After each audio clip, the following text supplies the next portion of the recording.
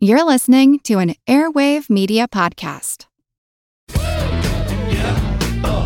am a scientist. I am a scientist.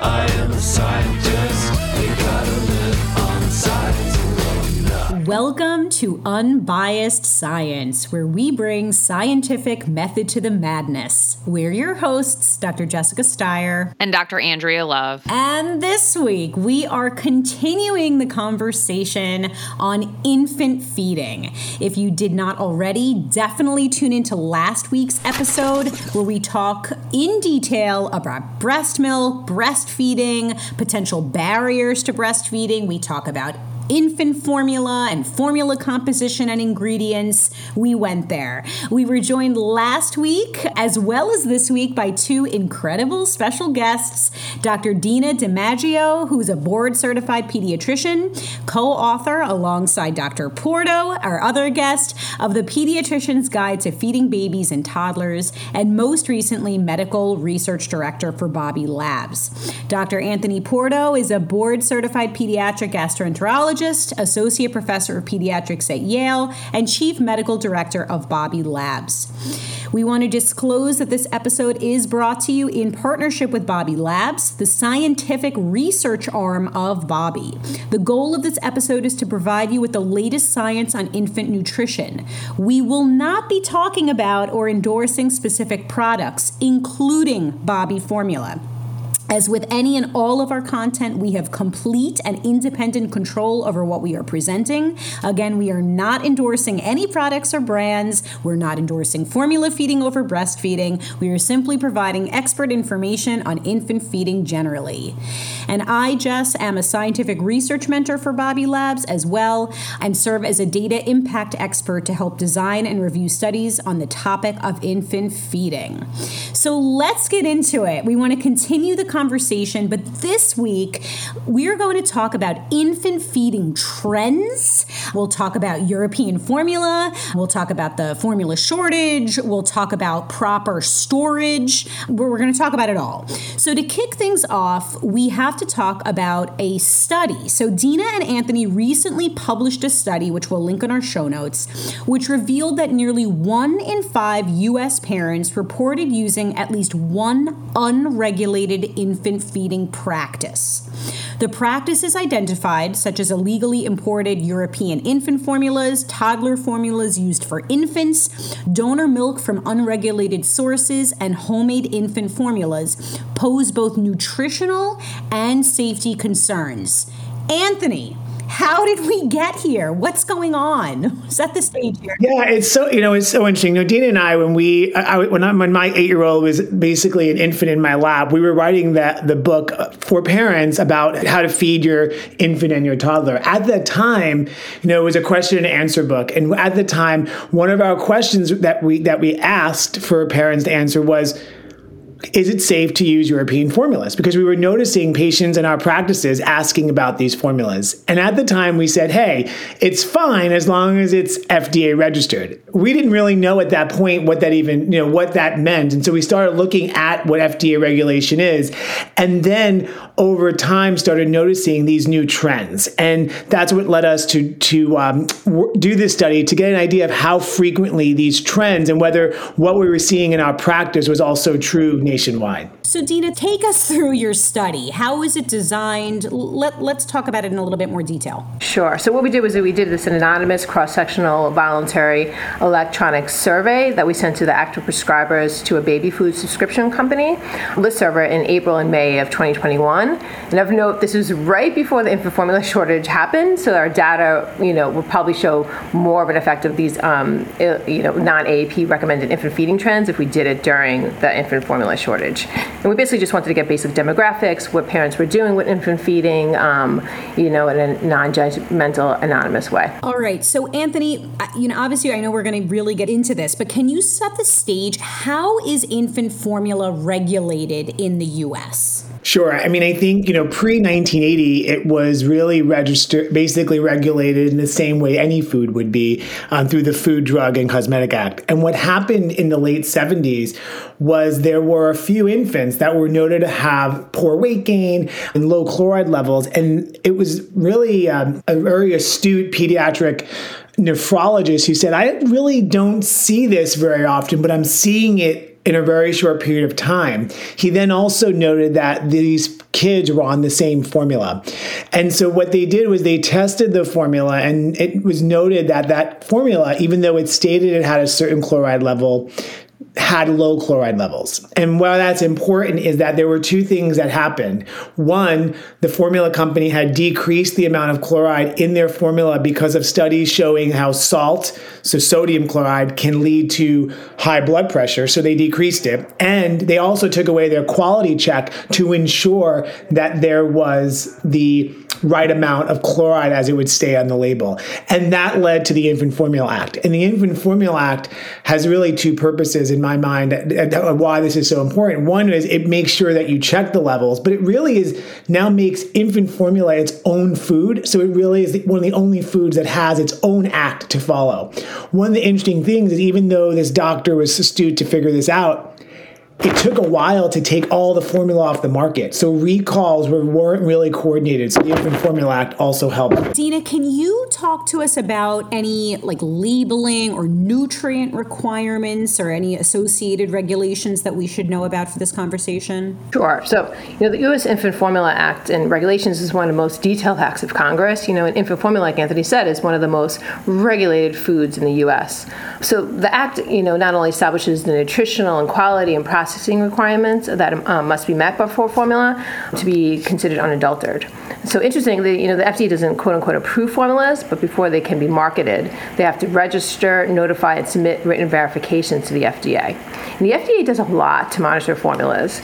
They ensure that the manufacturer is responsible to test the composition of the formula during the production and shelf life to make sure, what's on the label is actually in the formula. So what happened, pre the Formula Act never happens again. Formulas have to maintain records of all complaints and protocols for recall. So if a baby becomes sick potentially from a formula, that formula has to be recalled in a very rapid manner, which we noticed a year ago with the great formula, shortage that happened. Manufacturers have to provide data to support, and this is very important, that there's adequate nutrition for adequate growth of infants. So these formulas just can't come on the market. They have to show that they're good for babies and they allow babies to grow properly. And also there's a ton of good manufacturing practices with quality controls to prevent adulteration from microorganisms such as salmonella and, of course, Coronabacter. There's a lot of audit plans in place, so FDA goes and inspects these formulas to confirm that they meet all the nutritional and safety standards. So the FDA will go in annually, at least to these plants, to make sure that everything is being followed to the T. And there's also very specific labeling and nutrient requirements.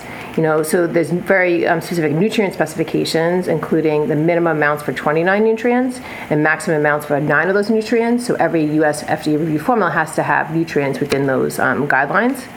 And there's also very specific labeling guidelines, so every label in the U.S. has to be in English. There's important instructions on them, like how to mix the formula and proper measurements, because, if anybody mixes a formula too dilute or too concentrated, that can obviously lead to electrolyte imbalances and malnutrition and seizures, and malnutrition. There's also, other things that are very important, like expiration dates and, a statement whether a label indicate whether a formula has iron in it or is low in iron. So there's very specific requirements.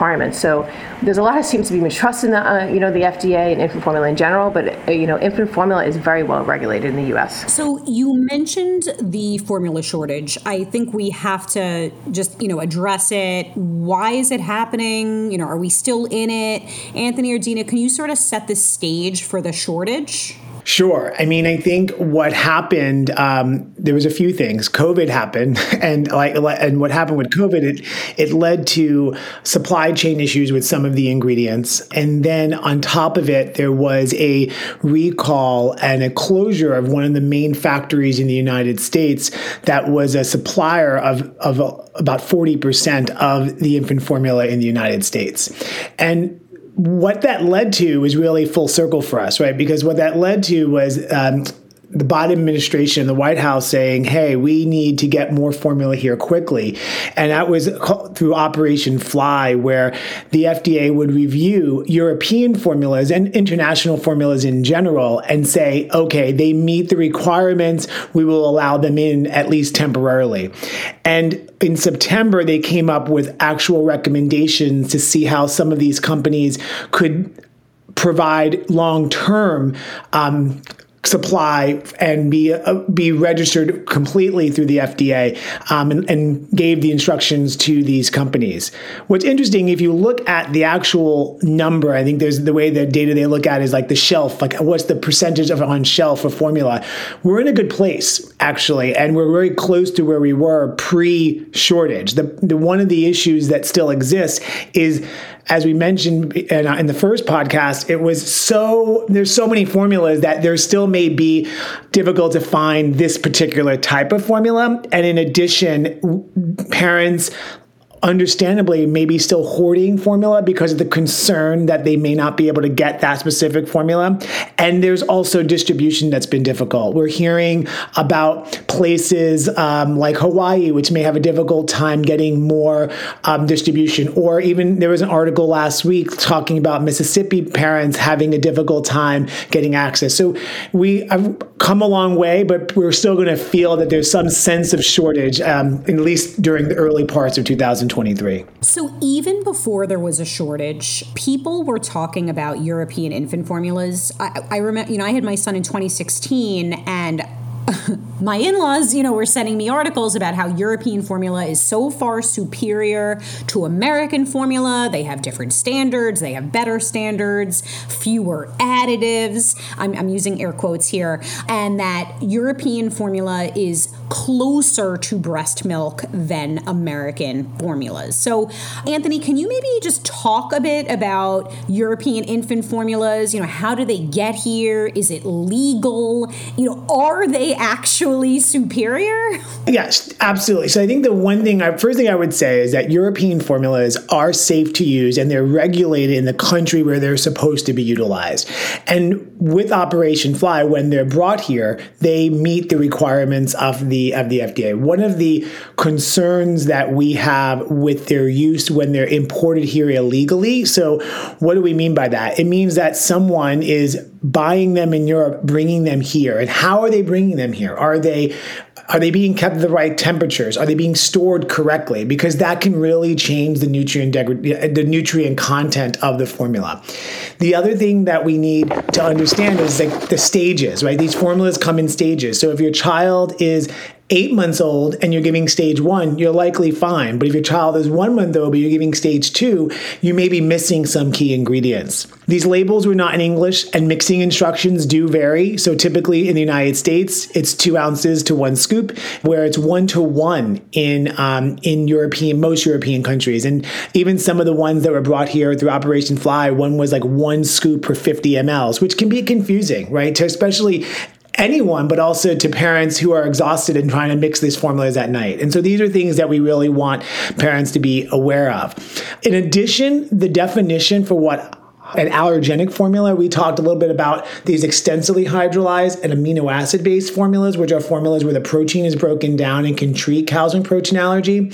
In Europe, the definition for a hypoallergenic formula is actually just to to prevent the actual allergy, and by that difference, it allows for larger proteins to be in this, which would not be useful in the treatment, but only in the prevention of milk allergy. So I think all these things are all these things are the concerns. Now, to your question, are they better? They have the same ingredients. The one big difference is the DHA levels, where they are mandating a DHA level, where in the United States, it's either not in some formulas or in variable levels of formula. And the iron levels, because they're stage tend to be a little bit lower than the United States. And when we did our first study looking at composition, the majority did not meet the level of fortification of iron, which is 1 milligram, and some had 0.8 to 0.9, which is a little bit, less than iron fortification, but enough according to the American Academy of Pediatrics. So I just wanted to quickly jump in, and essentially echo, everything that Anthony just said, particularly with regard to, or maybe re-emphasize the fact that the nutrient profiles are very similar. The major differences are U.S. formulas typically will have more iron, whereas the EU formulas will have more DHA.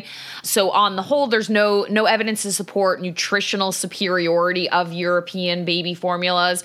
A lot of the misconceptions that we hear, again, relate to just misunderstanding of how products are regulated in the U.S. versus in the EU or European countries specifically.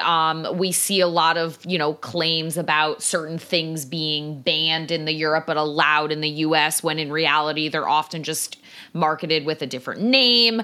And a lot of that kind of plays into this underlying chemophobia, or just like a fear, with a lack of understanding of chemical compositions.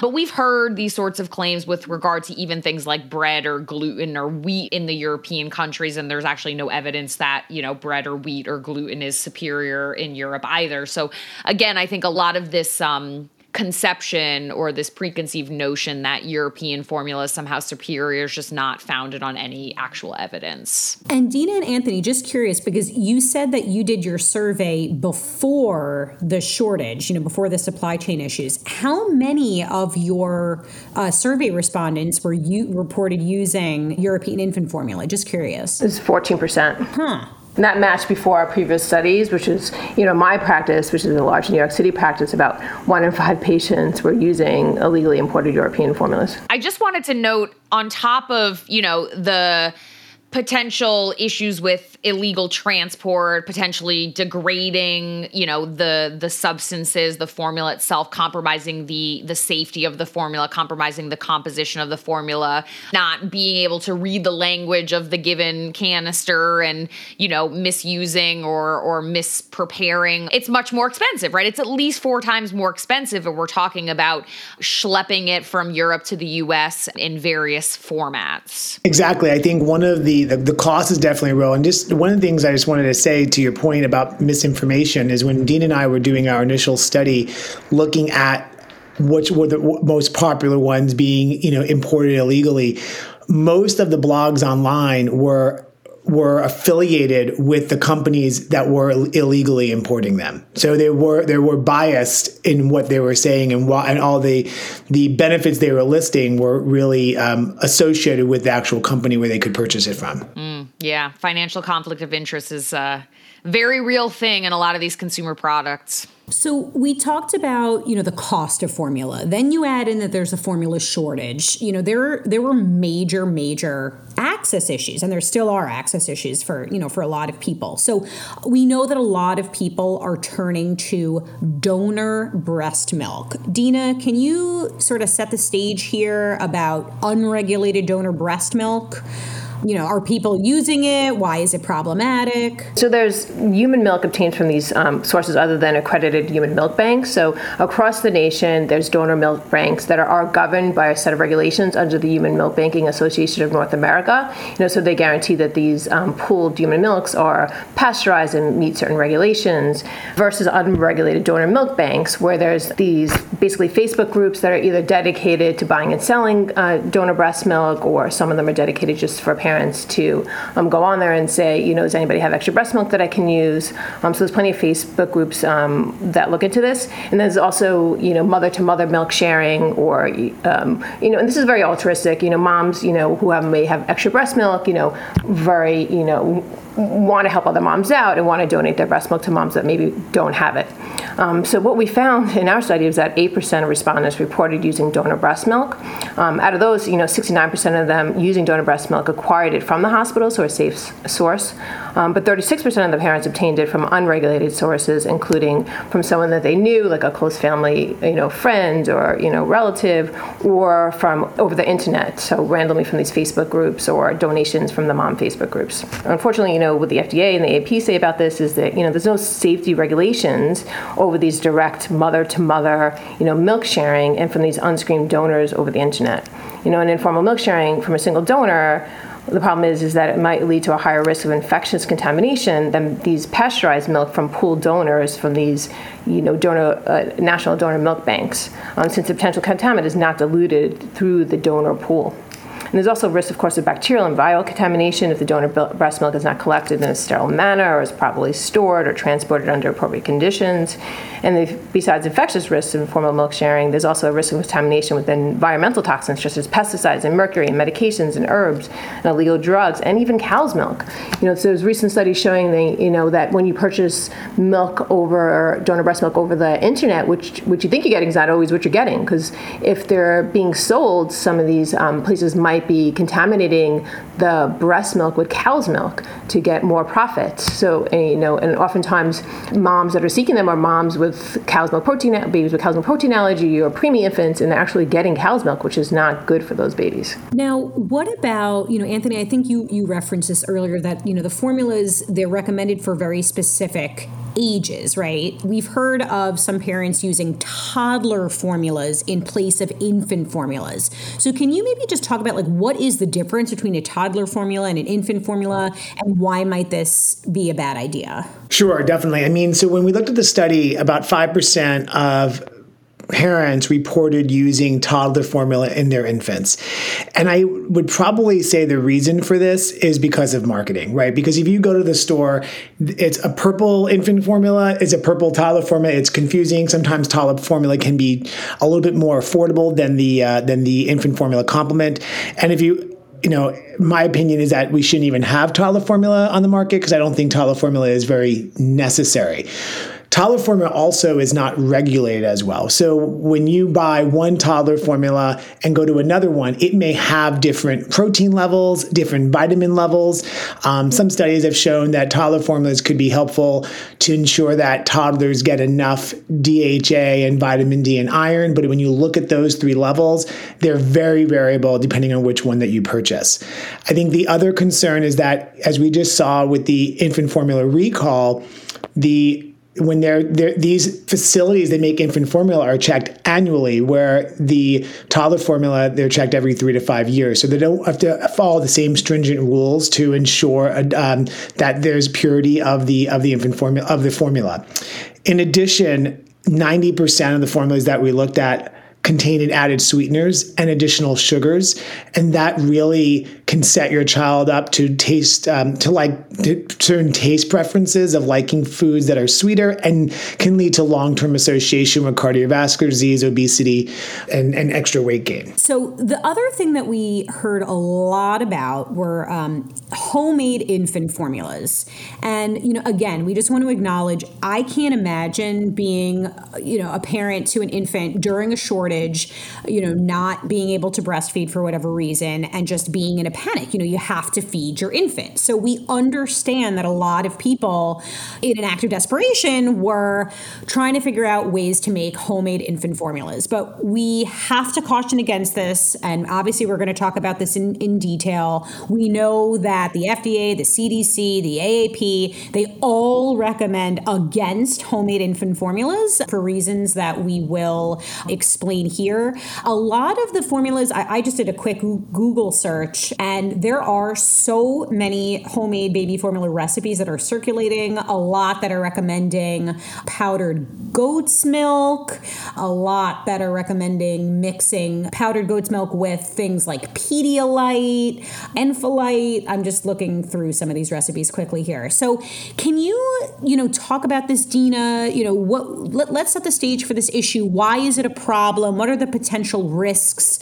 Let's get into it. So again, our data was before the formula shortage, and we saw that 2% of respondents using formula were making their own formula. Like you said, there was a ton of recipes online. We saw an increase in it when a well-known reality star, widely published her homemade infant formula using, I think it was raw goat milk that was on the internet. So as you said, the FDA and the CDC and the AP recommend against it since it may lack essential nutrients for proper infant growth.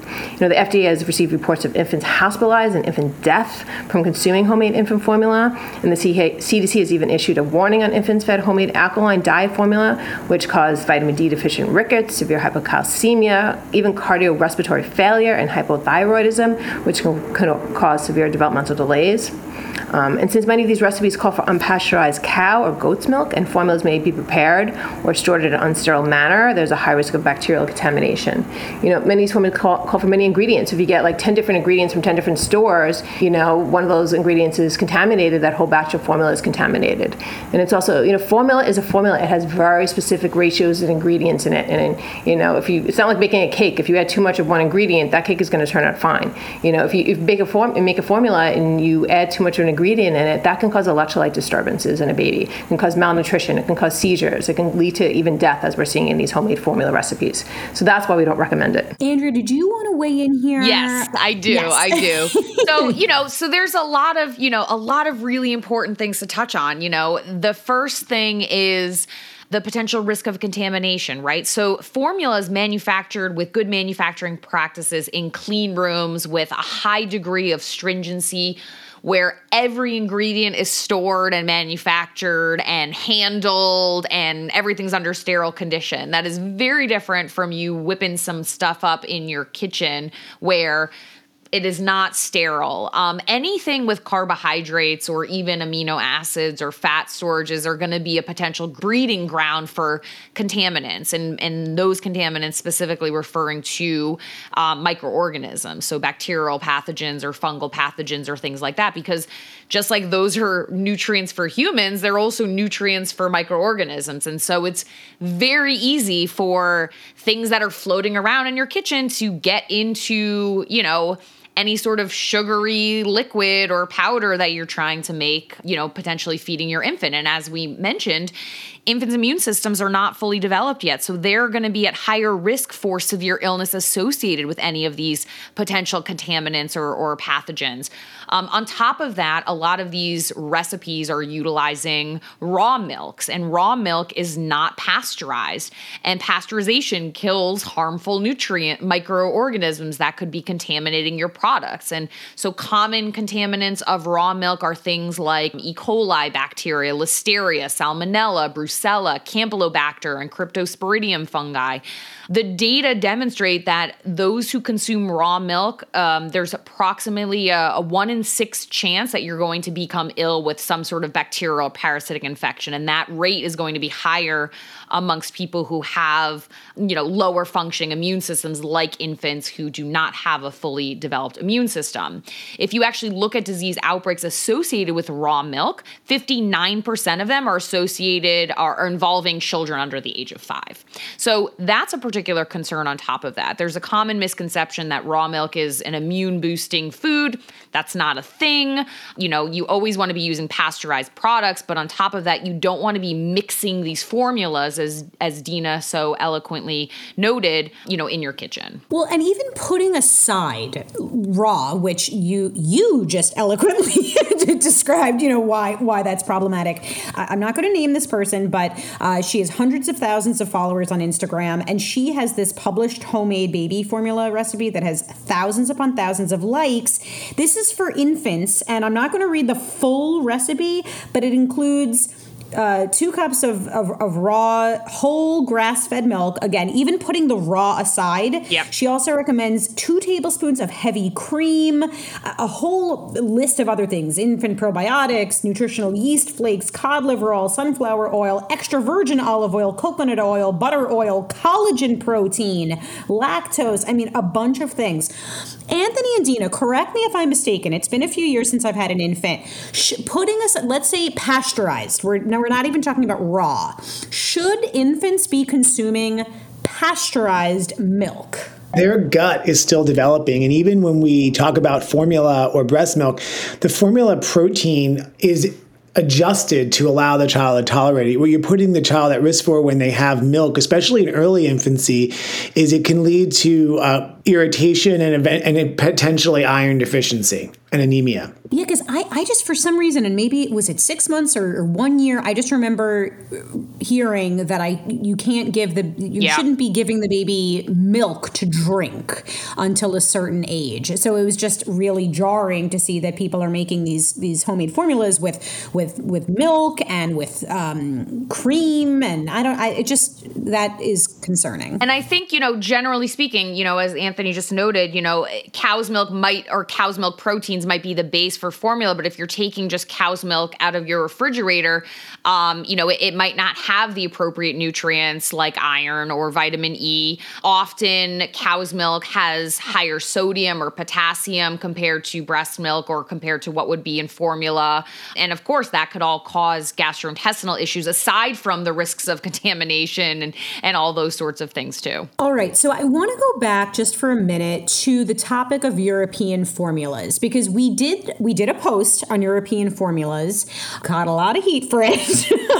And then people were telling us, no, now the US FDA is allowing some European formulas in the US. So Dina, can you kind of talk through this update? How can people tell the difference between what's legal and not legal when it comes to European formula? And then we'd just love to pick both of your brains about any recommendations for parents who are struggling with infant feeding and don't know where to turn for resources. So can we focus first on the USDA allowing some European formulas? Sure. This happened with Operation Fly recently. Obviously, it increased the stock of formula that's available. So there's 2 sites that have been updated, information on which formulas are being imported through the FDA. And the first is the FDA website, which lists all these formulas as well as provides a copy of the label. And the second is NASPGHAN, which also categorizes the formula by type. So parents and healthcare providers can go on there and can tell which is being legally imported and is now FDA reviewed versus these third-party sites, which are still allowing the illegal importation of formulas. And also, if you buy them at major retail stores, like Target or Whole Foods, they're going to be legally imported. So, Anthony, do you have any advice for parents of infants who are trying to navigate infant feeding? I know we covered a lot of ground in this episode, but, I'm sure you get a lot of nervous parents, in your office. So, what is some advice that you offer? Any takeaways that you really want to emphasize for folks? Sure. I think one of the things in our research when we asked the parents, did you speak with your pediatrician? The majority didn't speak to their pediatrician, right? And so I think as a parent, I can tell you, usually when the kid goes down, anytime you're Googling or you're looking for information, really try to use reputable resources. So NASPGHAN is the North American Society of Peds GI. They have a GI Kids website that has up-to-date parent information that is peer-reviewed by pediatric gastroenterologists across North America. And then there is AAP, the American Academy of Pediatrics, has healthychildren.org, which provides very objective, scientifically grounded educational materials. And write questions down and talk to your pediatrician. So if you find something online, ask your pediatrician and let them know so that at least we can work together. And we know parents want to do what's best for their kids, but really is making sure that we're figuring out what is most scientifically proven thing, and not something that we may find on TikTok or social media. TikTok as a source of mis and disinformation? Never. Dina, what about you? We know a lot of parents are going to be tuned in. Do you have any advice, anything you wish that more people knew about infant feeding, anything that you can say to allay the concerns and the anxiety that we all naturally feel as new parents that you want to offer here? We all just want the best, and it's hard as parents. We get that we're parents ourselves, and, we want you to come to us. We're your friend. As soon as a newborn comes to me, your baby is now my baby. I have just as much worry about your baby as I do my own kids. Your baby is my responsibility. So if something doesn't go wrong, I feel it too. It's not a 9-to-5 job. I'm constantly waking up in the middle of the night worrying about patients and, making sure I'm making the right decisions for them. So we're your sounding board, and we want to do the best for your baby and you. So the dirty little secret is that we want the baby to be happy and healthy and growing, but we also want the parents to be happy and healthy. So we support your feeding choice, whatever that may be. And we're here to give you, unbiased, correct information. And this is what we do. This is all we do. We're not giving out you fashion advice. We're not movie stars. We're, kind of formula nutrition geeks, and we're here for you. Well, this has been so informative. I learned so much. I wish I had listened to these two podcasts when I was a new mom. So really, thank you both so much for joining us. Andrea, do you have any, last minute thoughts, takeaways before you take us home? I mean, I would just echo the sentiments of everything that we've discussed here. Obviously, the world of misinformation and disinformation is very daunting, and it's particularly rampant amongst new parent groups, amongst social media targeting new parents. It can be really hard to navigate and really stressful because you're trying to keep this tiny human alive and healthy. So, again, listen to actual experts. Don't get health and medical advice off of TikTok or Instagram or any of these, uncredible sources, and understand that everyone's, you're doing your best. I was chuckling here because we're saying don't take advice off Instagram, and it's like, we have an Instagram page. Well, but we have sources. Sorry. We cite everything. Absolutely. Yeah. And I think, you alluded to this, it really comes down to credentials and expertise. And that's why, again, we were so grateful to be joined by two experts in pediatric medicine on this podcast, and Andrea as an immunologist, and my expertise in data science and being able to decipher the best available evidence. I really want to remind folks that social media, I feel like it really is such a double-edged sword, because there's so much misinformation and disinformation, but that there are certain channels that can and should be trusted. And we've shared tips on how to spot pseudoscience. And as you just said, Andrea, always make sure that any, claims or recommendations are backed up by credible sources.